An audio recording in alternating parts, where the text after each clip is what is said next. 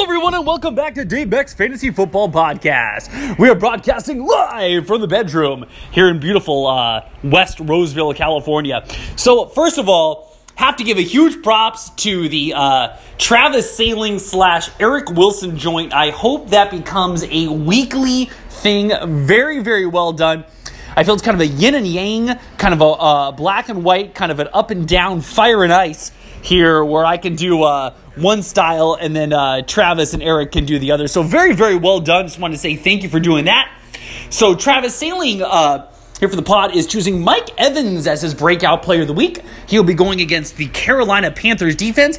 Got nothing last week. But you got to know it's going to be an aberration. Mike Evans, one of the top 5 wide receivers in this league. And even with getting nothing last week, he still is in the top 6 of red zone targets here in the NFL. So you expect him to definitely go off here coming forward. So a good pick there by Mr. Sailing. So let's take a look here at week 6. This is the preview. So no work for me tomorrow. So I did have a gin and tonic. Hopefully that loosens me up here a little bit. So our first matchup here is myself, of course, against the Lazy Bones. You've got to start with Dave Beck's matchup. There's just simply no doubt about it. So I'm projected with a 58% to 42%. Like Russell Wilson here going against Cleveland. Looks like the Cleveland defense is not quite as vaunted as we thought they might be. Maybe the loss of safety Jabril Peppers could be a part of that. And Myles Garrett not quite getting the pass rush that you would expect from the number 1 overall pick. I do like Russell Wilson here in this game. I'm expected to get 20 points. Russell Wilson, it could be argued, might even be top consideration for most valuable player over Patrick Mahomes and even possibly Christian McCaffrey. Russell Wilson really showing how underrated of a performer he is at the quarterback position. Keenan Allen, we're projected to get just a shade over 11 points. Should have a nice game here against the Steelers. Robert Woods and my revolving door, like you're going through the Park Central Hotel there in New York City with the revolving door with the doormat out in front. Which receiver are you going to play? Going to try Robert Woods this week. Like the matchup here against the Niners. I feel like the Niners definitely should win this game, but I do like Woods, especially with wide receiver Brandon Cooks in the concussion protocol. Michael Gallup has looked good here. Really built a nice rapport with quarterback Dak Prescott, especially before he got injured. He's projected to get 8 points here. I like him in this one. And Christian McCaffrey was listed as questionable. That questionable tag has been taken away, so it looks like he will suit up. I believe that's in a London game. Those London games are really, really weird. Look what the Raiders did last week. They were able to pull out a win in that London game. But I do like McCaffrey here against Tampa Bay. And Joe Mixon still has not made it into the end zone here this year, but did look a little bit better last week, getting just over a shade over 90 yards rushing. Chris Carson listed as questionable, but should be able to go against the Cleveland Browns. If he's not, it's going to be the San Diego State bell cow, Rashard Penny, getting the call. And let's take a look at the Bones. The Lazy Bones. And let's take a look at record. I believe they are 2-3. So the Bones and myself, big game for both of these teams. The Bones, Aaron Rodgers, definitely has not gone to expectation for this season. He has just a shade under 18 points. Stephon Diggs, what's going to happen here? Really, he just kind of seems perturbed there in Minnesota, and they're really tossing the ball Adam Thielen's way. And Stephon Diggs definitely not getting the opportunities that you thought after such a breakout season last year. Jarvis Landry, been kind of a slot guy. The Cleveland Browns and Baker Mayfield have just really, really struggled passing the ball this season. I don't love Landry in this one. Mike Williams having to play as his usual starter Philip Dorsett is out with injury. Same in the tight end position. He has 2 tight ends that are injured. It's going to be Evan Ingram is injured, and his other tight end that he must have dropped, because I know he had somebody else, I can't remember who it was, but he's not playing as well, and it's going to be Jason Witten, the former Monday Night Football commentator, playing at tight end for him. Pretty close matchup this week. I like Nick Chubb against Seattle. I don't know. Seattle's got a pretty stout run defense. Dalvin Cook has been absolutely fantastic, and that Philadelphia Eagles defense has not been strong. I do like Cook in this game, but I'm going to take myself. It's a big game for me. I think, especially if Christian McCaffrey plays, if Chris Carson plays, I like the Gerbecks over the Lazy Bones, 115 to 106. The Never Answer Norby is taking on the Van Buren boys. So the Van Buren boys only projected to score 78 points in this game. He starts the handcuff Mr. Hillman, the running back. When watching the game, and I thought it was Ronnie Hillman for a minute, the old San Diego State running back, but no, it's John Hillman. Donnie loving those New York Giants running backs this season. With the injury to Saquon Barkley, the injury to Wayne Gallman, you got to get Mr. Johnny Hillman in there, and Big John Hillman not really doing very well. It's a live podcast during the Thursday night game. That's kind of fun, realizing that. And it's really hard, you play those Thursday night games and you get a guy that gets nothing. It's so freaking frustrating. It's awesome when it works out, but I feel like, especially speaking from my own experience, the guys never perform on Thursday night games and you are absolutely blanked heading into the Sunday. But Hillman not done much here. He is projected to only score 70 points, but he does not have a kicker going, and the same with the Never Answer Norbies, who have not chosen on their defensive unit. For the Norbies, he gets a waiver wire pick of the week, getting the Everett, the tight end there from the LA Rams. Should have a good game here. Alvin Kamara and Tyreek Hill getting his first start of the year. So if Tyreek Hill becomes anything, the Never Answer Norbies might run away with the championship. Tyreek Hill has not played at all due to suspension. If he is anything like I said, you got Alvin Kamara, you got Austin Eckler, Cooper Kupp, and Godwin, two of the best receivers in the league, and kind of a patchwork team that Never Answer Norbies have put together, but a very, very good squad. The Van Buren boys, like I said, they're going to struggle with Hillman not getting much. Zach Ertz, it looks like he's building a little bit of rapport here with quarterback Carson Wentz, was able to get into the end zone last week. In the receiver position, Smith-Schuster, he's been struggling. I mean, if you look at those Steelers quarterbacks, Roethlisberger's hurt. Mason Rudolph was about close to being killed on that play there last week. So I don't love Smith-Schuster, even though DJ Moore has built a rapport there with backup quarterback Kyle Allen. Kenny Golladay coming off the bye should look good here in this one. And Matt Breida, there's some kind of stat I heard on a podcast where going back to last season, the last few games of the year, and then heading into this season, he has the best yard per carry in the NFL. I think it's like 5.5 or some crazy stat like that. And it's true. I feel the 49ers with Tevin Coleman and Matt Breida have a real thunder and lightning connection, a la Tiki Barber and Ron Dane back in the day for the New York Giants. Just got the Thursday night game on, just got the Giants on the brain, I guess. But I think with Hillman not doing much, you got to give the edge to the Never Answer Norbies. I like the Never Answer Norbies and Eric Wilson in this one, 110-93. All right, our third matchup is Mr. Travis Sailing against Mr. William Witherow. That freaking defense for the New England Patriots, are you kidding me? 27 points. Look at this. They have scored, as a defense, 10 points, 37 points, 14 points, 25 points, 14 points, and 27 points. 6 weeks, they have not scored less than 10. They're averaging in the mid or low to mid 20s as a defense. I don't think I've ever seen it where a defense is carrying your team. And you got to hand it to Travis Sailing. Picking up the New England Patriots defense, I'm not sure if he drafted them or if he picked them up later afterwards. I can't remember that for a back, but what a move. The New England Patriots defense is one of the top 10 scoring entities in fantasy football this season. Absolutely unbelievable. Josh Gordon has done nothing in this game, left with injury, but having that head up of a 27-point lead with your defense, unbelievable. Now for Mr. William Witherow, James White in this game has gotten 4.5 points, so he hasn't done much. Look at the rest of his roster. I do like Williams. Damian Williams definitely is the bell cow for that Kansas City Chiefs rushing attack. And if you take all that kind of four-headed hydra that they have in the backfield, I think Williams is definitely the top player for them. DeAndre Hopkins, you expect him to do a little bit better here for the Houston Texans. I think that Will Fuller, you're not going to expect him to get a 3-touchdown, 200-yard performance like he was able to get last week. You do expect him to do a little bit better in this one and to kind of build that rapport that he has with Deshaun Watson. Amari Cooper has been very, very solid in the wide receiver position for the Dallas Cowboys, catching passes from Dak Prescott. And Devontae Adams, coming back from an injury, we'll see what he's able to do. He was targeted a ton of times when he was playing a couple of weeks ago there with Aaron Rodgers. So Sailing is projected, it's a 70% to 30%. Odell Beckham Jr., you got to expect him to get more than 3 points. I think the last 2 weeks he's gotten -3, or not -3, but he's gotten 3 points or less in the last 2 weeks. I expect him to do much better in this one. Patrick Mahomes in the quarterback position, he starts Mahomes. Tom Brady just got a rushing touchdown, so he's got 20 points. But Mahomes and Brady, that back-to-back combination, probably the best 1-2 quarterback punch we have seen in fantasy football on a roster in a really, really long time. So you've got Mahomes, you've got Connor, you've got Freeman, you got enough.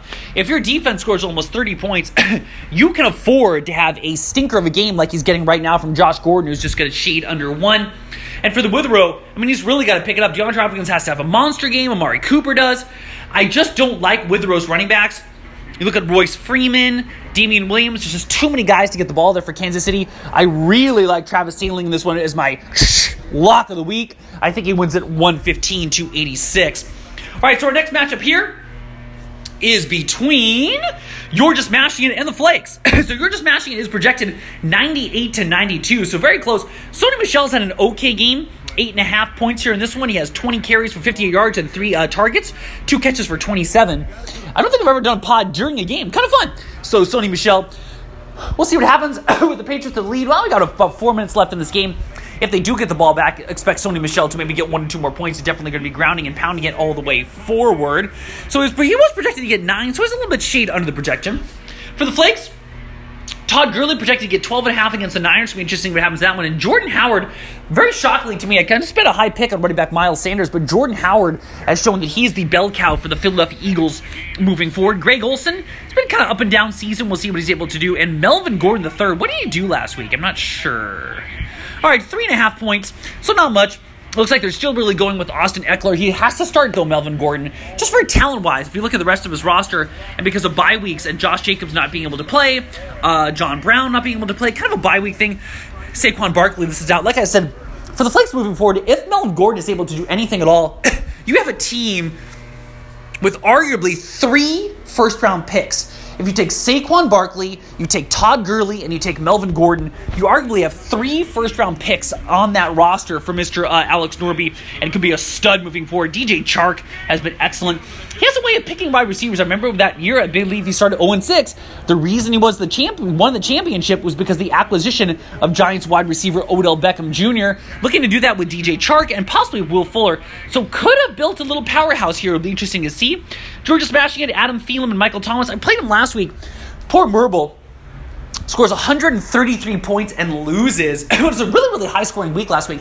I believe we had 4 teams that scored at least 130 points. Thomas and Thielen had career games. There's no way that's going to happen again. Jimmy Garoppolo against the Rams. Now, I would say the Rams have a pretty damn good secondary, but you were able to see what horrible James Winston and the Tampa Bay Buccaneers were able to do against the Rams, and they carved them up. So, who knows in this one. I do expect to get George Kittle into the end zone. I hate to say it, but when Deebo Samuel is your flex, I just don't like it at all. I like Alex Norby in this one, 126 to 113. All right, our last matchup here is between Ian Sullivan-Svedich and the Roto Studs. Julian Edelman having a nice game here. He has 14 targets, 9 catches for 113 yards. Has not gone into the end zone, but if you don't get the end zone, but you get at least over 100 yards, that's going to be a nice little push there for your wide receiver. DK Metcalf has looked pretty good. The Studs have surprisingly been kind of a sleeper team and have played really well this season. McLaurin was a good pickup. Metcalf was a good pickup. He's starting 2 rookie wide receivers, who generally rookie wide receivers don't do anything, but you got McLaurin, you got DK Metcalf. Both of them have really done well so far this year. You got Ezekiel Elliott and Aaron Jones. Maybe the best 1-2 running back combination in the league, over slightly ahead of Donnie's Marlon Mack and David Johnson. And I like him in this one. And Travis Kelce against Houston, I like him to get the end zone. He picked up Kenyon Drake, Kalen Ballage. All those Miami Dolphins running backs have just been absolutely terrible. And especially because the Dolphins are so bad, they can't run the ball because they're getting crushed. But Kenyon Drake, I kind of like him in the flex this week, as they're playing the equally hapless and winless Washington Redskins, and Kenyon Drake could have a nice little game here in this one. Disley, the tight end for Ian Sullivan-Svedich, is projected to score just a shade under 7 points. I like him. And Mark Ingram projected to score 13 points from the flex. Leonard Fournette with 13 points. I haven't really mentioned Ian's running backs. He's got 3 stud number 1 running backs. Leonard Fournette, Derrick Henry, and Mark Ingram. The thing about Fournette and Henry is they're not pass catchers. They're kind of straight-up running backs, but they're very good. Ian Sullivan-Svedich, I would say, out of every team in this league, is kind of the sleeper team every year. He's in it, never totally out of it, always in the mix, and he makes good moves. I like Fournette, Henry, and Ingram. Disley was a good pickup. Chris Samley, he kind of got burned so far in the Will Fuller trade, but it's only 1 week. Who knows what happens moving forward. Julio Jones, what has he done this year? Let me check Julio Jones. All right, he had a couple pretty good games. I had Julio last year, just got to check on my boy. He did have a game of 22 points and a game of 18. Phillip Rivers was not able to do much last week, but I expect him to be a little bit better here against the Pittsburgh Steelers in this one. So I am going to take, let's see, it's a 50% projection to 42. You get a nice little push there for Julian Edelman from the Studs. I like Ian in this one. Ooh, do I want to go Tristan? Back and forth.